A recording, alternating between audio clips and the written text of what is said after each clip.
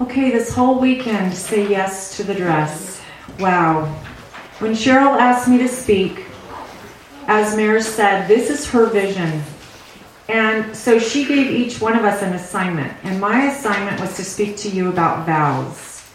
Now, when Cheryl asked that of me, I was like, Lord, I can't even count how many marriage conferences Greg and I have done all over. We've done so many. And we've spoken briefly on vows, but I've never, really studied vows. I mean, to this extent, as I did for this retreat.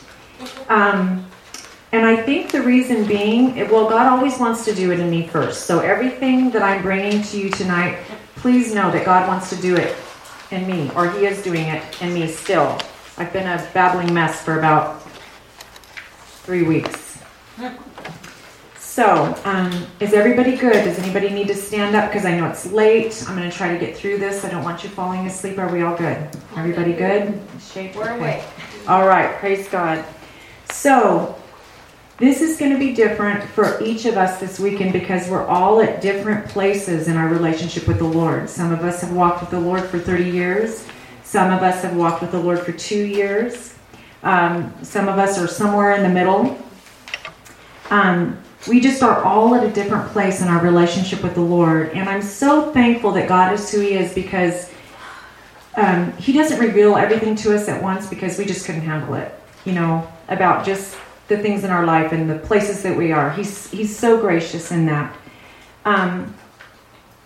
Some of you tonight, I really believe, are going to understand vows for the first time, really ever. I think tonight or this weekend, some of you will be taking a vow for the first time. Some of you will be recommitting your vows. I think the most beautiful thing is when a couple has been married for years and they make those wedding, the recommitment, they re-up their vows. I think Mary said you guys are going to be doing it in 2 years. That's a beautiful thing because I believe a lot of times a lot of us can say, you know what, we didn't really know what love is. We did not understand it when we got married. When we took our vows with that man, we really didn't understand it, and we didn't love them, even if you've dated them for years. I mean, until you're really fully in that marriage. And then it could be like, wow, you really love. I mean, I cannot even imagine that I love my husband anymore, but every day that goes by after 27 years of marriage is just amazing. It gets greater. But then there are those people that we counsel all the time that will have made that wedding vow, and maybe a couple years into it, they're like, okay, I didn't sign up for this. I don't know who this man is that I married. And I mean, either they'll come desperately seeking counsel, or they will just break that vow. Okay, so I do believe that we live in a time and an era where we do not know what vows really are. Back in the biblical days, Mary shared some things about that. They truly knew what making a vow was. We are a nation right now that breaks vows all the time. We are a nation that makes vows all the time with our word and what we say, and they can be very dangerous vows, like, I will never let that happen to me again. And I do truly believe that the words that we speak bring life or death. So I pray that this thing, that tonight I am going to bring something very new to you, and I hope that I don't offend you.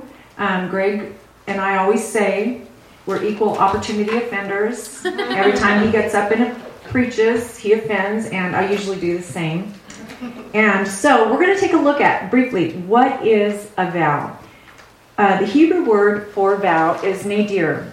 And we're going to look at it in the view of, as in being a biblical vow. Okay, because we're going to go back to the word. And what does the word say? It actually says more than I could have even imagined. We would be here for 3 days if I was to read every scripture that talks about a vow. I was shocked. I'm going to be honest with you. I was shocked about the word of God, and which it shouldn't surprise me, but that I didn't see all that before. It just didn't dawn on me. So, vow is nadir in the Hebrew, and it means a promise to God concretely, like concrete, a concrete promise that can't be moved, a thing promised with the intent to keep that promise, pledge, or personal commitment between you and God or you and another person. You know, in biblical times, and I've studied a lot of the Jewish history, Messianic, I knew the importance of vows. I know, and I've always looked at vows as covenants. So if you want to say that, you all, I don't know, there was a lot of you when I taught the marriage conference there, I spoke very openly on covenants. And the marriage ceremony is one of those covenants that if it's done properly, like Mayor talked about, there is still the shedding of blood. So there is still a blood covenant in marriage when you take that vow and do it the correct way. But God is awesome when you don't. He does do miraculous things in us. Can you repeat that again? Yes. Which part, honey? Just what that means. Yes, like when Mayor talked about the hymen last night, and when, say if a man and a woman get married and she is a virgin, there's the shedding of blood. Right. And that is a blood covenant. And covenants are very close to vows. Covenant and vows, it's a very close thing. But there is a difference in vows, and the difference in vows, it's what you speak out your mouth. So we're going to get there. So I think it's interesting that marriage is one of the things. There's actually two things that there's still the shedding of blood. The two things is when we have a baby, which I think is incredible, and when we lose our virginity. If we do it, it's the shedding of blood. So I just think that's amazing, and that's a whole other thing that I've taught on before. But so anyways, but the actual vow and keeping that promise or pledge, it's only to be broken by a couple different. There's only really two things that I found in the Bible. So you're pledging forever, either your commitment to God, we're going to look at that, our commitment to Christ tonight as the bride of Christ, or even in marriage today, and only death or infidelity will break that vow. Those are the two things. We even say that. I just did a wedding 3 weeks ago, and it was amazing, very rare wedding. I do a lot of Christian weddings. Well, not a lot, so much anymore because I'm very picky about who I marry. But this particular couple, the lady actually called me and she said, listen, this couple, they want Christ the center of their marriage. And they actually asked me to write their vows, which I think is interesting. I did that wedding 3 weeks ago, and I had to write their vows. And they wanted Christ to preach at their wedding. They wanted me to preach Christ at their wedding to a whole group of people. And it was at that big white barn in Springville. It was a big old wedding. And so to me, that was the most beautiful thing. And it's very rare. I do a lot of good Christian marriages, but this marriage was over the top, God-centered. And so it gave me hope. It gave me such hope. But it's unfortunately all too rare. So we are going to look at vows this weekend in its setting of marriage vows, which are a solemn promise made by you to God. We are talking about committing ourselves, or even as vows, setting ourselves apart for Him alone, for His Son, as His bride, as the bride of Christ. So that's how we're going to be looking at this, at these vows. Can we really comprehend that? And have we really done that? I'm going to really challenge you in some areas about making your vows to Christ, because we do have a church, and I think a lot of you would agree, in America that doesn't look much different than the world. A lot of people say with their mouth they are committed to Christ, they have vowed their lives to Christ, but you don't see the fruit and things like that. So I'm going to challenge you in your vows tonight, and I'm hopeful that in challenging you in these vows, that you will either make the recommitment, and there may be some out there. I mean, in the last few weeks after doing this study, I'm like, Lord, you know what? I need for you to forgive me. This is so much more serious than I realized. And so I want to make sure, and I mean, I live a pretty sold out life, but I want to make sure. So, because we are preparing ourselves for the King of Kings and Lord of Lords. So, okay. In saying these vows to Him, preparing ourselves as the bride of Christ, we need to keep in mind the greatness of who He is. The greatness not only of who our husband's going to be, but who our Father God is. And we've talked a lot about that this weekend. And that's the thing, the greatness of His kingdom. A lot of us have made vows in the past. I think that we can honestly say that, and we can honestly say that we've broke them. You know, Mara got up and shared her story. Briefly, most of you know my story. I did not come to Christ till I was 23, really fast. I had 3 kids by 3 different men. I had 2 divorces under my belt. I was a drug addict. Those marriages, only one of them actually, I think I told somebody I didn't have kids, but I did have by one of the men that I married. But broken vows all the way. So when I came to Christ at 23, I was like, rode hard and put away wet. It was not pretty. And so, here I'm thinking I could never marry again. Who would ever want me? And so I walked with the Lord for 3 years, and I met Greg. And he was pastoring full time. He wasn't in the Highway Patrol yet. We've done both all through the years. But I was like, oh man, there is no way. I mean, because if you've ever read the book of Hosea, he's Hosea, I'm Gomer. And you need to read that. It's a wonderful book. And I was like, no way, no how. But there, as with Mare, Greg and I only dated 8 weeks, and we've been married for 27 years. And so I'm very grateful that God is a God of redeeming love, where I thought nobody would ever have me again. God sent me the most incredible, amazing husband. And we have kept our vows for 27 years, not only to ourselves, but to God. So, but that doesn't mean that it's hard. It's always perfect. There are those times. So, okay. Truly believe that the time is drawing close for Christ's return. And can I get an amen on that? Amen. Okay. I really think that that He is coming soon. So that's why I want to prepare you. Okay, we're going to look at really quickly, what is the biblical view of vows? Do you have your sword with you? Okay, because we must understand that these vows are serious business, and God does not take vows lightly. I think that's one of the biggest things I learned out of this study. Yes, He is a good, good Father, but He is also God. We cannot put Him in a box of who we think He is or how He's going to act or react. He is so much bigger than we could even begin to imagine. He is also a righteous judge. So let's just look at some scriptures that talk about vows. What is God's view on vows? Now remember, we're looking at vows, if you want to say in the marriage realm, towards wedding ourselves to His Son, but also just vows in general of God's view, what He says in His Word. So in the book of Deuteronomy, if you guys want to turn with me, verses 21 through 23, and I'm only going to give you a very small, quick portion, and this actually is going to be pretty quick because I really want us to take some time before the Lord. Chapter 21, verses 21 through 23. Give you just a minute to get there. And it says, even if you just want to write it down, it says, if you make a vow to the Lord your God, you shall not delay fulfilling it. For the Lord your God will surely require it of you, and you will be guilty of sin. That means if you don't do it, you're guilty of sin.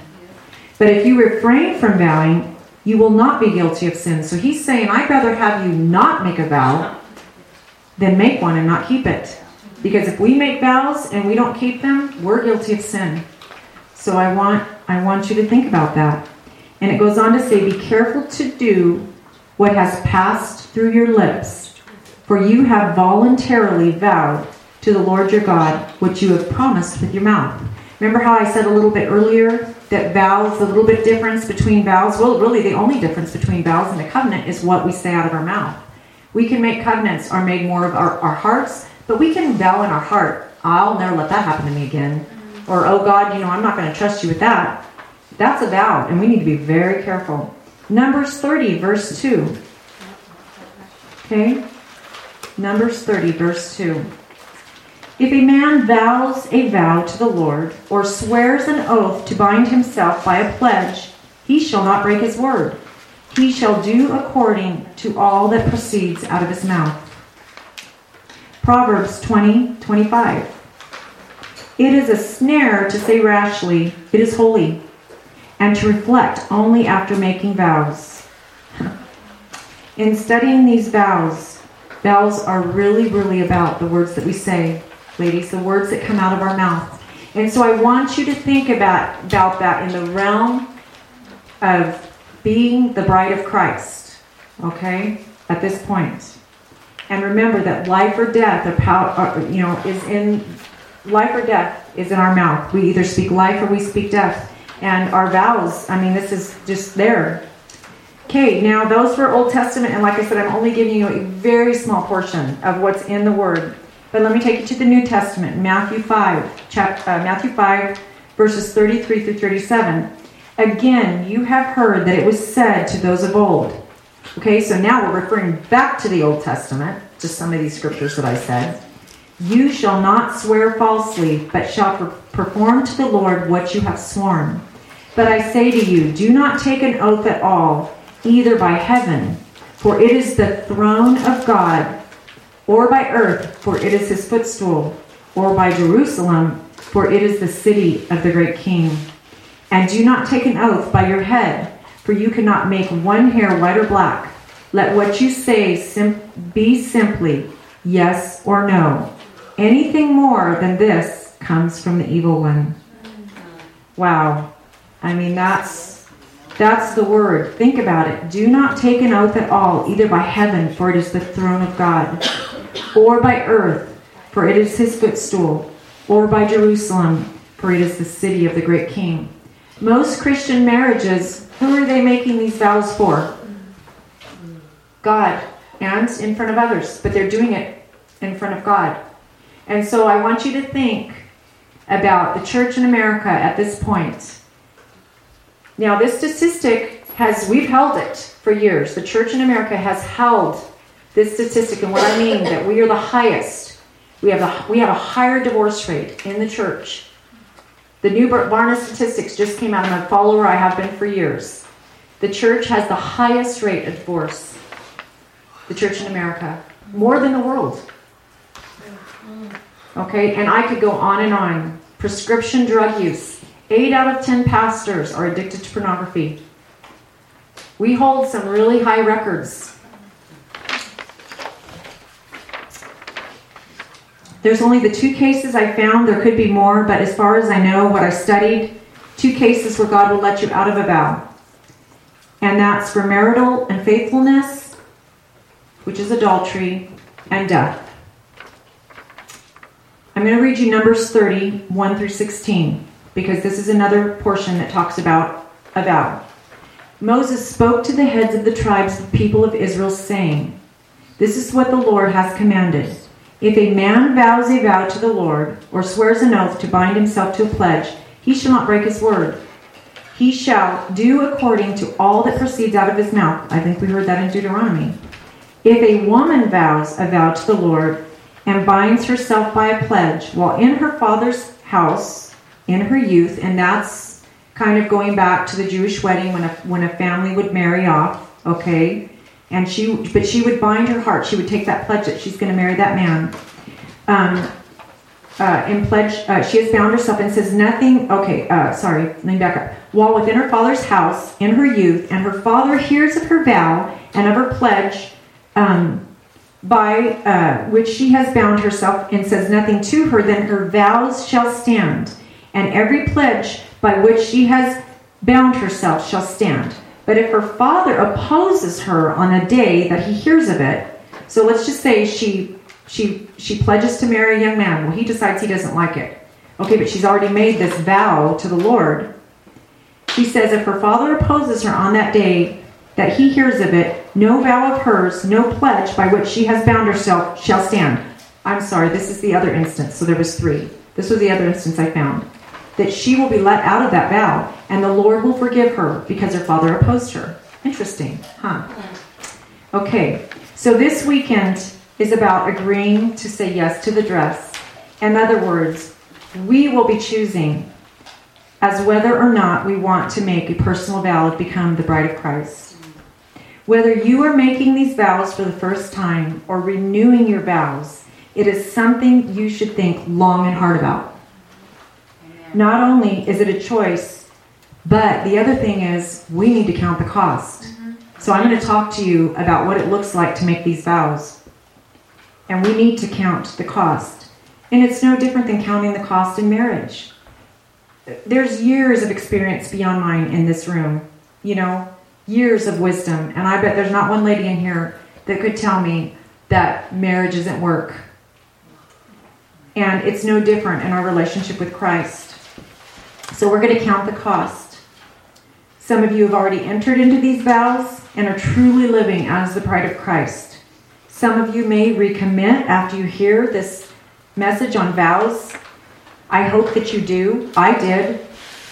Because I just really wanted to make sure, even though I knew in my heart, as you may, but I know I've broken vows to God. I know I have. So I just repented. So hopefully there'll be a recommitting of our vows tonight. Just no different than we would do after being married, like Mary's going to do. I'm sure Greg and I will do it. I would love to, getting them on board. Okay. Some of you entered into these vows, but you didn't really count the cost, and you're not really sure. It's kind of like, this is not what I signed up for. How many of you have ever said as a Christian, man, I gave my life to the Lord and all hell broke loose? Okay, it happens. And not only that, but I want you to think about all the people that have come and gone out of your life that have given their heart to the Lord, but they are not living for Him. They're in the world. They have separated themselves for Christ. They're denying Him. And He says, if you deny me in front of men, I'm going to deny you before my Father. So we see broken vows in the church all the time. All the time. My heart this weekend is that you will choose Him, your soon coming King. A lot of what I'm doing, a lot of what I'm going to say might be uncomfortable. It might even offend you, but I don't want to apologize for that because I'd rather you be offended. I didn't write down the scripture, but Misty Edwards, I don't know if you've heard this song. I can't remember what it is, Baptize My Heart. And she says, I don't want to be offended. I don't want to be offended. And so I would rather offend you because if I don't offend you, He will, the King of Kings. So we must all, including myself, understand the weightiness that our vows carry. We must continually reevaluate and count the cost of what our commitment level is as the bride of Christ in putting on this dress. We must all be prepared. Most of the church is asleep in America today. I truly believe that with all of my heart. My heart is broken over that. Because I see it, I deal with it every day, and I don't know what to do except for pray and intercede. So I thank you for hearing me tonight.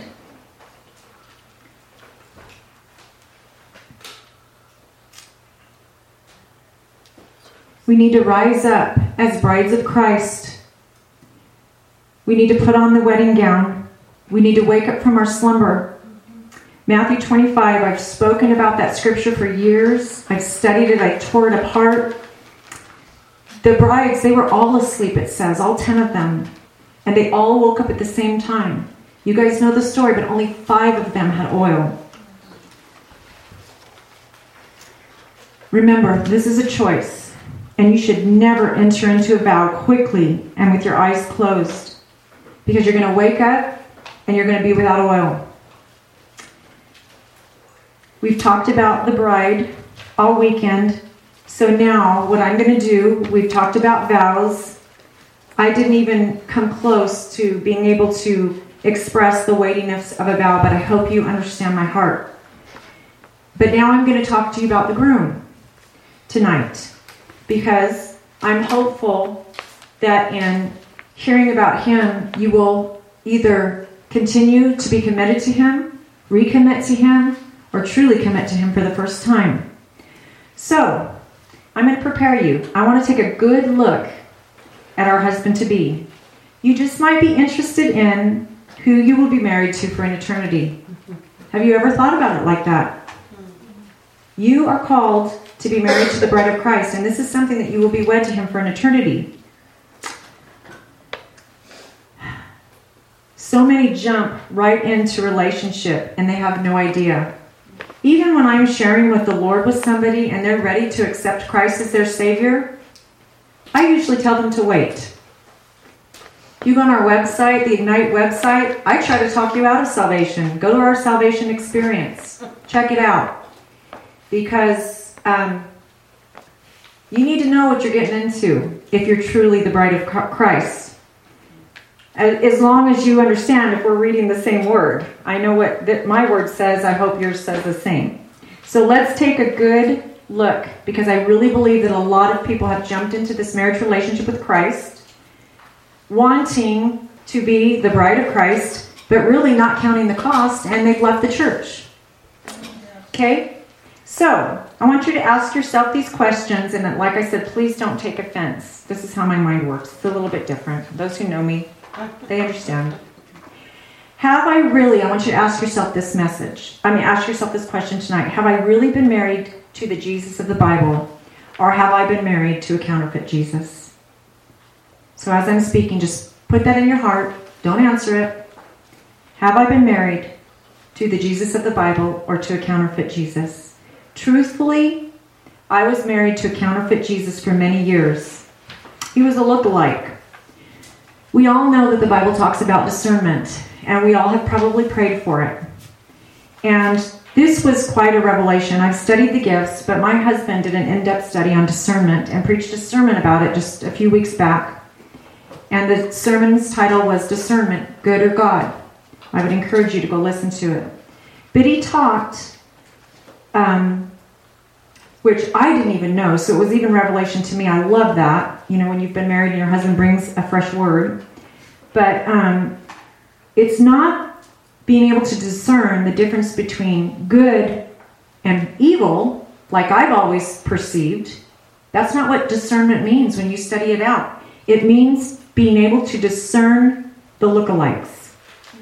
That's what it means. And it also means, like when somebody's judging somebody, like when it talks about the Pharisees, they judge from up to down. Discernment is discerning the lookalike from down to up. You have to listen to the sermon. So I want you to ask yourself, have I really been married to the Jesus of the Bible? And I want you to think about discernment, not as discerning good versus evil, but discerning lookalikes. Okay. That was a shocking revelation to me, but the word clearly states that Satan is an angel of light, and he will present himself to you as Jesus.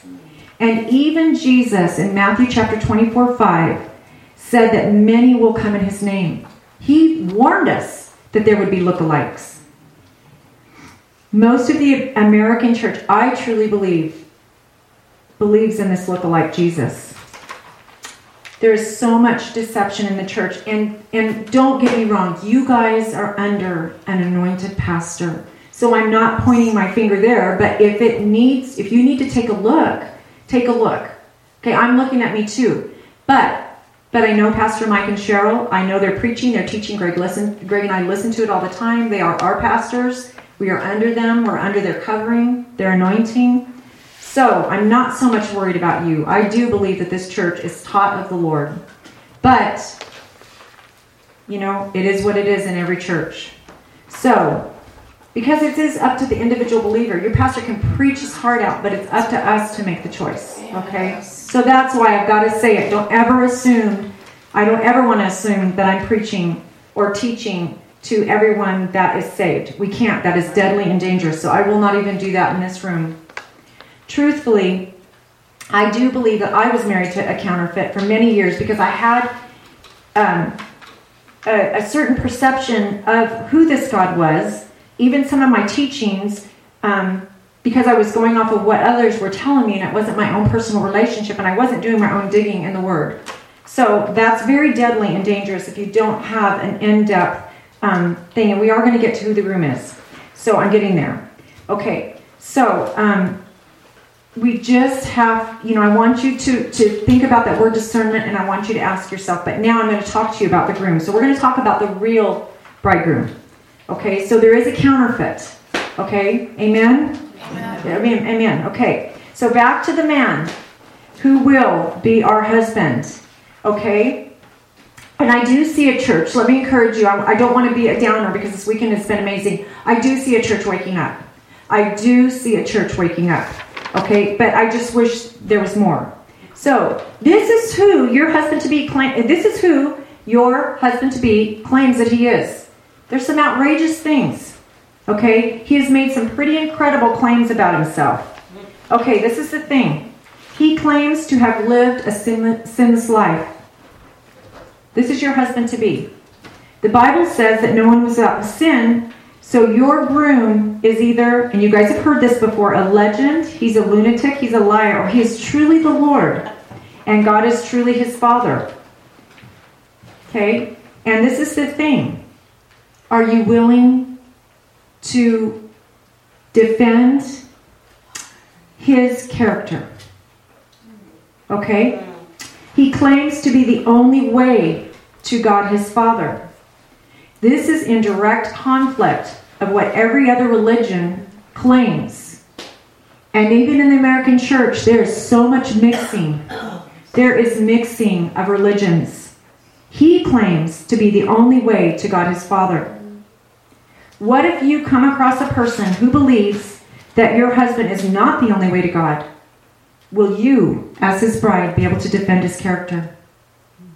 In John 1 through 5, and in John 17:5, he claims that he shares the glory of God. The world thinks that that is, really? Really? Who is this man? The word also says in those two scriptures that he is in heaven and sitting at God's right hand. And no one can come to him unless they learn from his Father. Now that's where I think it's interesting when we talked about the Father aspect of this thing, and I'm gonna get there. I want to get through this, but John 6:44. I am going to read that. I'm going to look that up in the Word. So if you'll go there with me to John 6:44. Now remember, he claims that you as his bride cannot come to him unless it's through his Father. Now wait a minute. What did I just say? Okay, we're going to go to John 6:44. And I don't know if you have, I know you all have read this, but I don't know if you've looked at it in this perspective. In the prophets, did I say 44? I'm sorry, 6:44. Let me back up one. Okay. Sorry. Okay. No one, this is Jesus speaking, no one can come to me unless the Father who sent me draws him, and I will raise him up at the last day. Let's see if I go in there. It is written in the prophets, they will be taught by God. Everyone who listens to the Father and learns from him comes to me. No one has seen the Father except the one who is from God. Only he has seen the Father. And it goes on. So this is the thing. You cannot know who Jesus, his Son, is unless you go to the Father. You have to learn from the Father. He will teach you who his Son is. So that's a whole other sermon in itself. So no other world religious leaders such as Buddha, Confucius, Muhammad has ever made this claim. And the claim is that he's the only way. Okay? And that is, he claims that the only way to him is through his Father. So I want you to think about that. This is your husband-to-be. Okay? If you were approached and somebody said, no, he doesn't share the glory with him, and you don't have to go to the Father to get to the Son. Jesus is right there. Just marry him. Would you be able to defend your husband's character? His Father is setting up this arrangement. And that's what I want you to understand tonight. This marriage arrangement, just as it was done by the Father back in the old days, it is done by his Father. There is so much scripture to prove that. I was just blown away in this study. So it's really tied to who is choosing you as the bride. God, his Father, is choosing you to become his Son's bride. I mean, think about that for a minute. Now back to your husband. He's also made some other pretty incredible claims. He claimed to be able to forgive sins. This infuriated everyone around him. He claimed to be a heavenly king. He claimed to be able to give everlasting life. He claimed that he would die and come back to life. That was over 2,000 years ago. We're still waiting. And so what happens when somebody comes up to you and said, where is he? Are you going to be able to defend his character? When somebody says, I can't be forgiven, can you defend his character? Can you take them to the Word and show them? Because that's how you have to be able to show them in the Word. He claimed that he would return again to judge the world. Your husband-to-be is the most hated man that has ever walked the face of this earth. To this day, he is still the most hated man. He is despised. He's rejected by most everyone around us. Also, he claimed that he will determine, along with his Father, eternal life and eternal death. I want you to think about that. That's your husband-to-be. This is a new perspective. And are you going to be able to defend his character as the bride of Christ? These are some pretty incredible claims. Personally, after many years of studying the Word of God and much prayer in the secret place, I have determined to set my face as flint and stand by my man.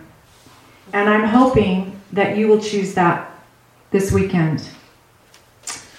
How do you feel about making a vow of marriage to the man who is going to condemn somebody to everlasting torment of hell, knowing that this loved one will be separated from you and for him for an eternity? He died on the cross, but there will be people that reject that death. And so that's going to determine, your husband determines that for people. It's their choice, yes. But he's going to, if they don't choose him, your husband will allow them to be separated from him and God for eternity.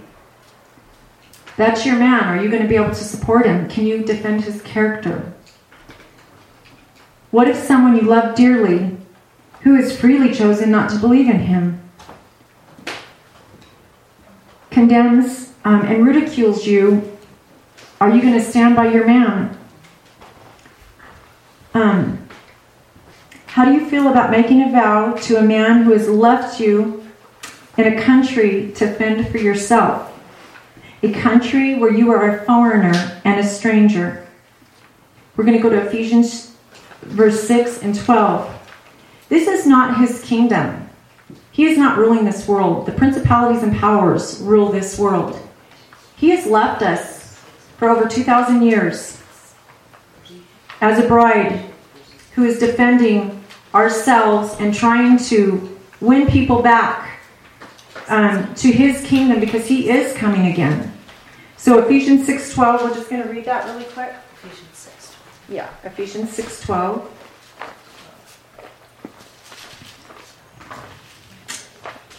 You guys all know this scripture very well. Pastor Mike taught on it, I believe, within the last year, maybe two. Our struggle is not against flesh and blood, but against the rulers, against the authorities, against the powers of the dark world, and against spiritual forces of evil in the heavenly realms. Therefore, put on the whole armor of God. That's part of the dress, but we're not going to go there yet. Oh boy, I spilled that water. Okay, thank you, Lord. Okay. All right, so think about this. Your husband has left you in a land that you are, the Bible says that we're just sojourners here. This is not our land. He's gone away, as he should, to prepare a place for us. I can't even imagine how amazing that's going to be. So not only are we a foreigner and a stranger, but he's left us in this land, in this country, that his enemy owns, and his enemy wants you destroyed. This enemy will hunt you down and is looking for every opportunity to take your children, your church, your city, and your nation, so you won't be a problem for him. Can I get an amen? Amen. Is that not what's happening to our nation? We are at a critical tipping point here. And this shouldn't be if the church was, as the statistics say, 80% of Americans are Christians. Really? The truth be told, he left us here while he is away preparing a place. Ladies, I want to go back to the enemy for just a moment, leaving us here. His enemy's sole purpose is to stain your dress, to stain that white, gorgeous dress, to sell you a counterfeit covering. That's what he does. He does it so well. I wrote a whole Bible study on the counterfeit covering that he offers. It is a counterfeit covering. It's so close to the look-alike. I mean, it's so close. It's a look-alike. It looks like Jesus. It might even sometimes smell like Jesus. It might even feel like Jesus. But unless you're in the Word and you're discerning and you're able to discern that look-alike, you're wearing a counterfeit wedding dress, a counterfeit covering. This battle, Matthew 24:36, that we're in, I'm going to take you to Matthew 24. We don't know when it's going to end. We don't know the day, the hour. Do you know even our husband does not know the hour? In Matthew 24:36, it says, no one knows the day or the hour, not even the angels in heaven, nor the Son, our husband-to-be, but only his Father. So this husband who's left you here doesn't even know when he's gonna return for you. He's waiting for his father to tell him, go get your bride. That's pretty incredible.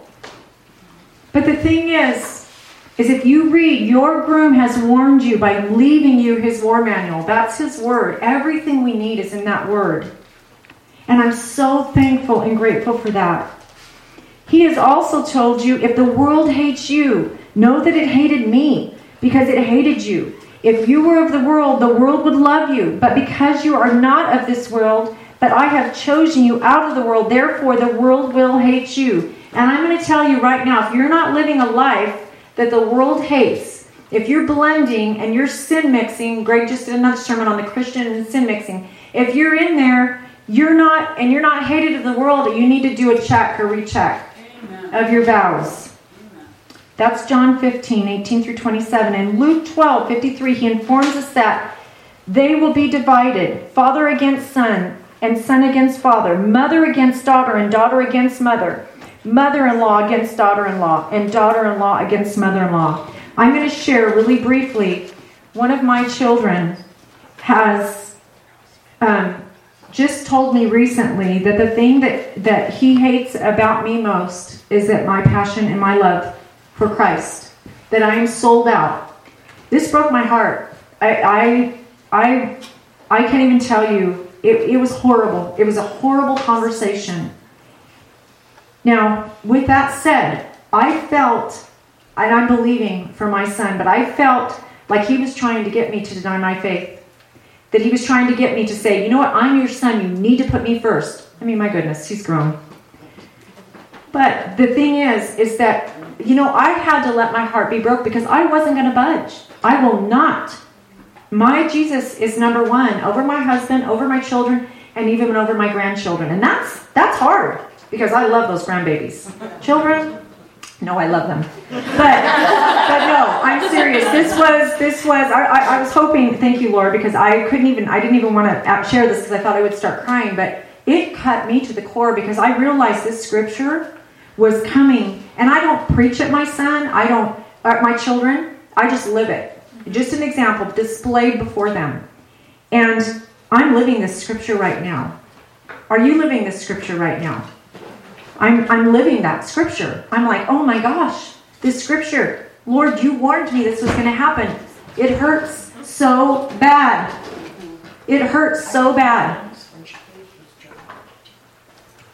Okay. The sad thing is that I see so many wounded, hurting believers that don't know how to fight.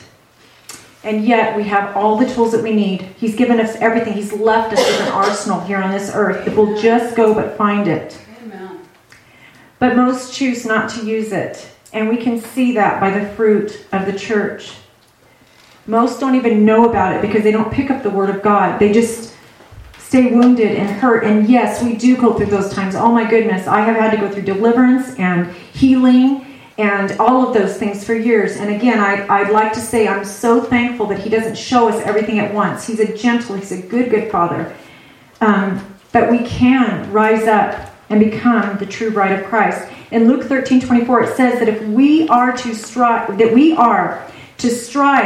to enter through the narrow gate, for many, I say to you, will seek to enter and will not be able. The Greek word here, strive, another revelation from my husband that I just learned recently, is agonizomia. And it means to contend as with an adversary. So think about this. You as the bride of Christ have a narrow gate that you have to get through. Okay? In this wedding dress. And getting through that gate is as if you were contending with an adversary. It implies an agonizing, intense, purposeful struggle. It is the same word used in 1 Corinthians 9:25 as an athlete battling to win a victory. It's also used in Colossians 4:2 of Epaphras laboring fervently, and in 1 Timothy 6:12 of the Christian who fights the good fight of faith. It is a struggle, it is a battle, it is an extreme effort. There is almost violence implied, and appropriately so, because entering the kingdom of God as his bride is like going into warfare. So I'm going to propose to you, say yes to the dress, but this dress is now going to become armor.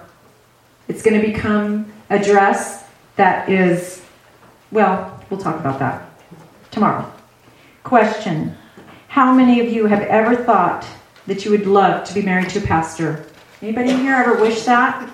There's one. Okay. Well, like it or not, if you make these vows to your husband-to-be, I want to encourage you, because whether you do it or not, but still, he's the most hated pastor, our groom, that has ever walked the face of this earth. But he's the most amazing, the most gifted, the most talented. He has the most revelation. I loved, how many of you read our bookmark? Yes. This is him. I want to encourage you. This is who's coming back for us.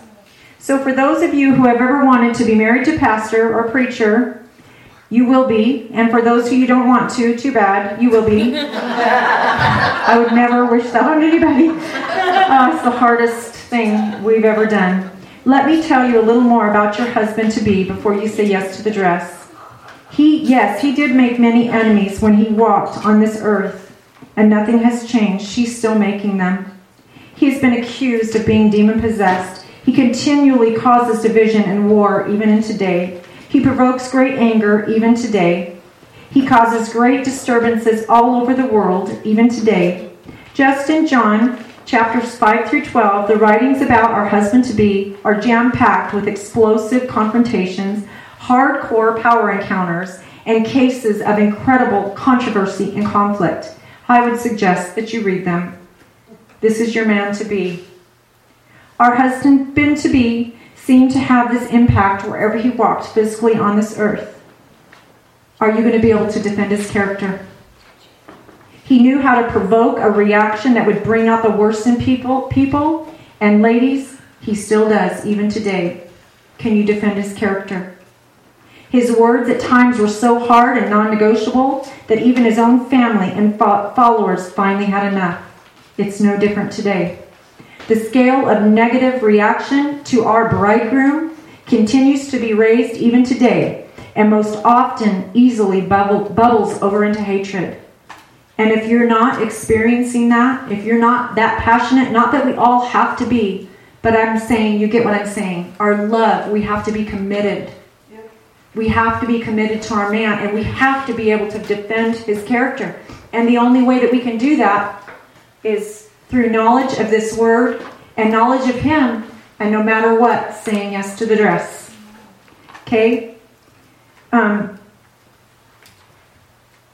In John 15:18 through 25, Jesus told his disciples that just as the world hated him, so it will hate you, his bride-to-be. This hatred became so intense that it led to a deep desire to kill him And today, it's no different for you as the bride of Christ. It's happening all over the world. Just because it's not happening in our little realm right here, there are Christians all over the world losing their lives because they've said yes to the dress. There's a woman right now, I want to say I think it's Iran, that she is getting ready to be killed for her faith in Christ. I just read about her again through the ACLJ. And I mean, they are trying everything they can. They've even set up legal offices over there to try to save this woman's life. Just watch the 6 o'clock news, and I'll tell you where this whole thing with Christ is and our man. And if you say yes to the dress, you will have a target on your back immediately. So let's get this straight. He was also the most loving man to ever walk the earth. He was also the most gracious, the most compassionate, the kindest, and the humblest man you could ever know. He gave his life for you and me. He gave his blood as a covering. Yes, he was also the most reviled, the most hated, the most attacked, and the most rejected. You have to know this, and you have to be able to defend the character. What does a bride do? I defend my husband. I hope you defend yours. Now, I'm not saying defend sin, but he's sinless. Our husband to be is sinless. I want you to think about this when you make your vows. When you think about making and being committed to Christ. Because really, if you're committed to him in this way, you will be attacked, you will be scorned, you will be hated. I'm sorry, we cannot be friends with the world and the bride of Christ. It just does not work. He will spew us out of his mouth. So this is my dilemma as a pastor's wife. I see so many of the Christian church today, even in our own church, that have decided to wed themselves to a different bridegroom, the look-alike. The one I had presented to you earlier, and not to this one. Because you know what? I have somebody that just has told me this week, what is this? I can't do this. I cannot have this battle going on. And I mean, they just said they walked away. And I'm like, but that's because they don't have the foundation. They don't know how, even though I'm trying to get them there. But hey, we have to take our responsibility. And I'm all about raising them up. This church in America desires a more appealing bridegroom, a more palatable bridegroom, one that won't offend your friends when you bring them to church. I've even been guilty of this. My husband is an equal opportunity. He is not easy to listen to. I have cringed at his sermons, but then I'm like, no, he's right. So I defend his character because it's the word. And I'm sure that all of you, Pastor Mike, you've cringed at his sermons. But he's amazing. I love Pastor Mike. So that's what the church desires, a more appealing bridegroom, a palatable bridegroom, one that won't offend their friends. This is the difference, ladies. There's a whole church in America that loves being a fiancé of the bridegroom. Okay? Because that doesn't require them to give up their secret sins. Being a fiancé doesn't require them to give up their addictions. It doesn't require them to deal with the inner junk, bad attitudes, the sin in their lives, the affairs that they have with the world. Fiancés can break off an engagement and nobody will give it a second thought. But if they were to go through with the marriage and then get divorced, they're looked at differently.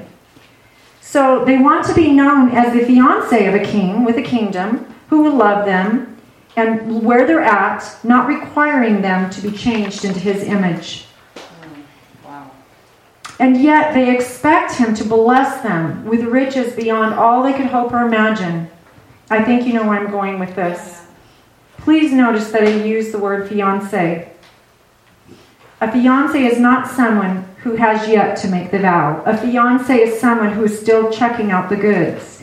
They can break off the engagement, as I said earlier, at any time without stigma or being the stigma of being divorced. No one will blame them if they break off the relationship. So ladies, the bottom line, this husband is looking for a warrior bride. He's coming back for a bride without spot or blemish. He's coming back for a bride who was able to contend as with an adversary. So I'm going to ask you, is that you? Have you made that commitment? Maybe you're going to take this vow to a deeper level. So tonight, as you see this dress, there's much more to this dress, and I'm going to talk to you about that. I wrote a book called the Tamian, or a chapter in that book called the Tamian Chamber, and I'm going to briefly talk to you about that tomorrow. I'm getting ready to end this here, so I just wanted to give you a different perspective as the bride of Christ. Yes, it's wonderful. It's all fun, but fiancés are very distracted because they're all about sometimes just the day and the clothing and this and that, and that's all good. We should be all that. But I'm saying, as the bride of Christ, yes, let's say yes to the dress, but the wedding dress is really a warrior bride wedding dress. I don't know how to explain it, but I will better tomorrow. So I'm gonna close. But this is what I wanted to say. I was so blessed with I believe it was the last worship song that the team sang, because I'm closing with Revelation 19, where you guys said that we will throw our crowns. And so there again, I'm going to read that. So give me just a moment. I'm going to read 19, 6 through 16. Okay, because I want you to realize, and there's so much, ladies, I just breezed over this, and I don't want you to be a fiancé. That's the thing. There are too many uncommitted Christians, uncommitted fiancés. There's a difference. Okay? Listen, if you don't hear anything else this weekend, know that nowhere in the Word of God does it say that He's coming back for a fiancé. What does it say? He's coming back for who? A bride. A spotless bride. Okay? Not one that's dirty and all of those things. And you guys have had the teaching. I don't need to go into the righteousness and all that. We know it's there. But I'm excited to share with you the rest of this wedding dress tomorrow in the Tamian Chamber, because I'm going to get dressed in my wedding dress before you. And I'm just going to, before I read the scripture, I'm going to just give you a little brief update. In the book, it's only 80 pages, but it was actually a little over a 2-year process of going into the Tamian Chamber. And let me tell you what Tamian Chamber is. The Lord gave me that name many years ago. The Tamian Chamber, Tamian is the Greek word for inner. And the Tamian Chamber was actually the place where the bride and groom would go. Mayor talked about it last night, and the hymen would be broken in the blood. So the Tamian Chamber is where they consummate the marriage. And so if you're truly the bride of Christ, you need to have been or will be in the Tamian Chamber at some point in your walk with Christ. And if you haven't been, I'm excited to introduce that to you. It's the inner chamber. And the really neat thing about this inner chamber, Mary had talked about this today, about Father God. And as she was talking, I thought it was quite interesting, because she talked about our Father God. And I think it's interesting that Father God, is the one who has dressed me for His Son Jesus inside that Tamian Chamber. When you read, if you get that book, I hope you do. If not, I do have it coming out as a book on itself. But it was interesting because I didn't see it at first, but the Lord showed me. But when I went back through and actually put it down in written form in a book, it was interesting that I never once spoke to Jesus, and Jesus never once spoke to me in that Tamian Chamber. It was always the Father. It was the Father came to me. And I'm one who was born to a prostitute. You guys, some of you know my story. So my father was some John. Then I got given up, into a home, and was out of that home at an early age. Not a really good experience with fathers. And even when I was a first Christian, one of my birth mom said, I want you to go home and just climb up in your father's lap and let him hold you. I wanted to puke. Yeah. Because I could not even comprehend that. It was disgusting to me. So the Lord I've had a lot of work done, hard work. And so I think it's interesting that inside my Tamian Chamber, inside that wedding chamber, do the study. It was a real place. It was a bed chamber that you go in and that marriage is consummated.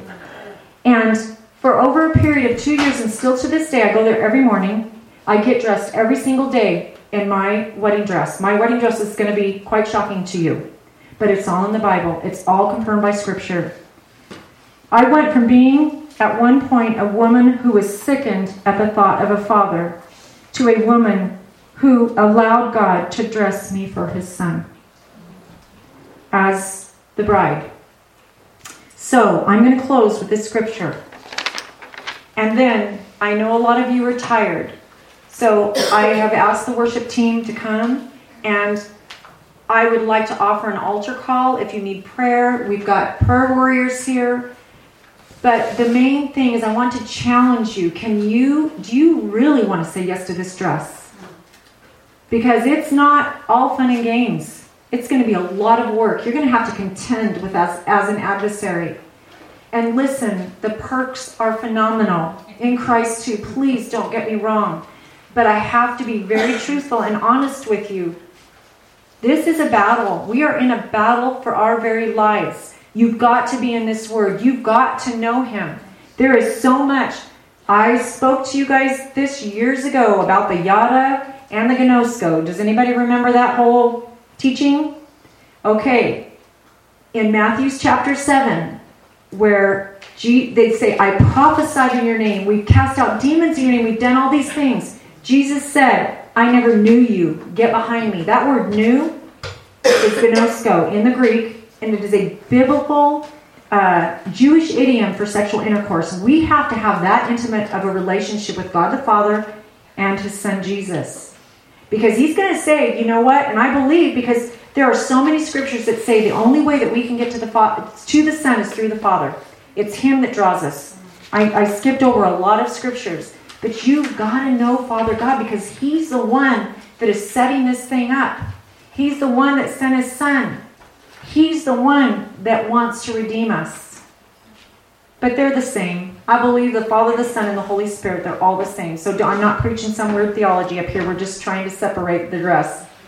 Okay, so let's get to the scripture, and I'll be quiet. We're going to go really quickly to Revelation 19, 6 through 16. And if you guys can see, we're going to get there.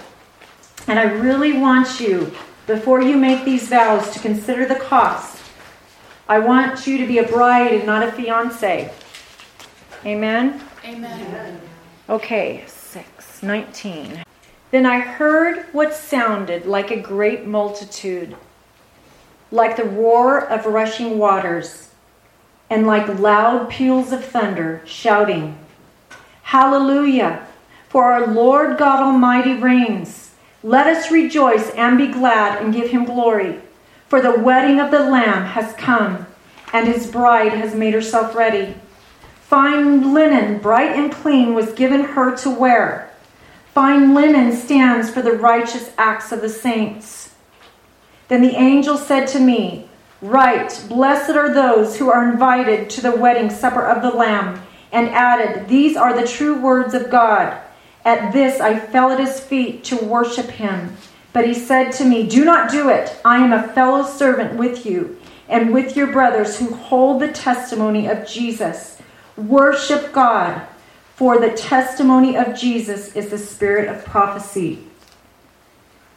I just cannot wait for that marriage supper of the Lamb, and I hope and pray that all of you will be there with me. So as the worship team comes, please, I know it's late and I know we're tired and this is the end, but this is serious business. The church is already asleep. Wake up. We need to wake up. And we need to set our faces as flint, and we need to stand by our man. He's an amazing. I gave you all the things of who he is, but that's just what I have to defend on a daily basis. Are you doing the same? Are you doing the same? Are you having these confrontations? Are you having these encounters with people? If you're not, why? Just ask yourself why. Because you are a bride, and a bride is excited, especially a new bride. Oh, a fiancé could be excited too, but when the questions start coming, she'll back off, maybe even back out of the wedding. I don't want you to be a fiancé, I want you to be a bride. Amen? Amen. Amen. Thank you. Amen. Thank you.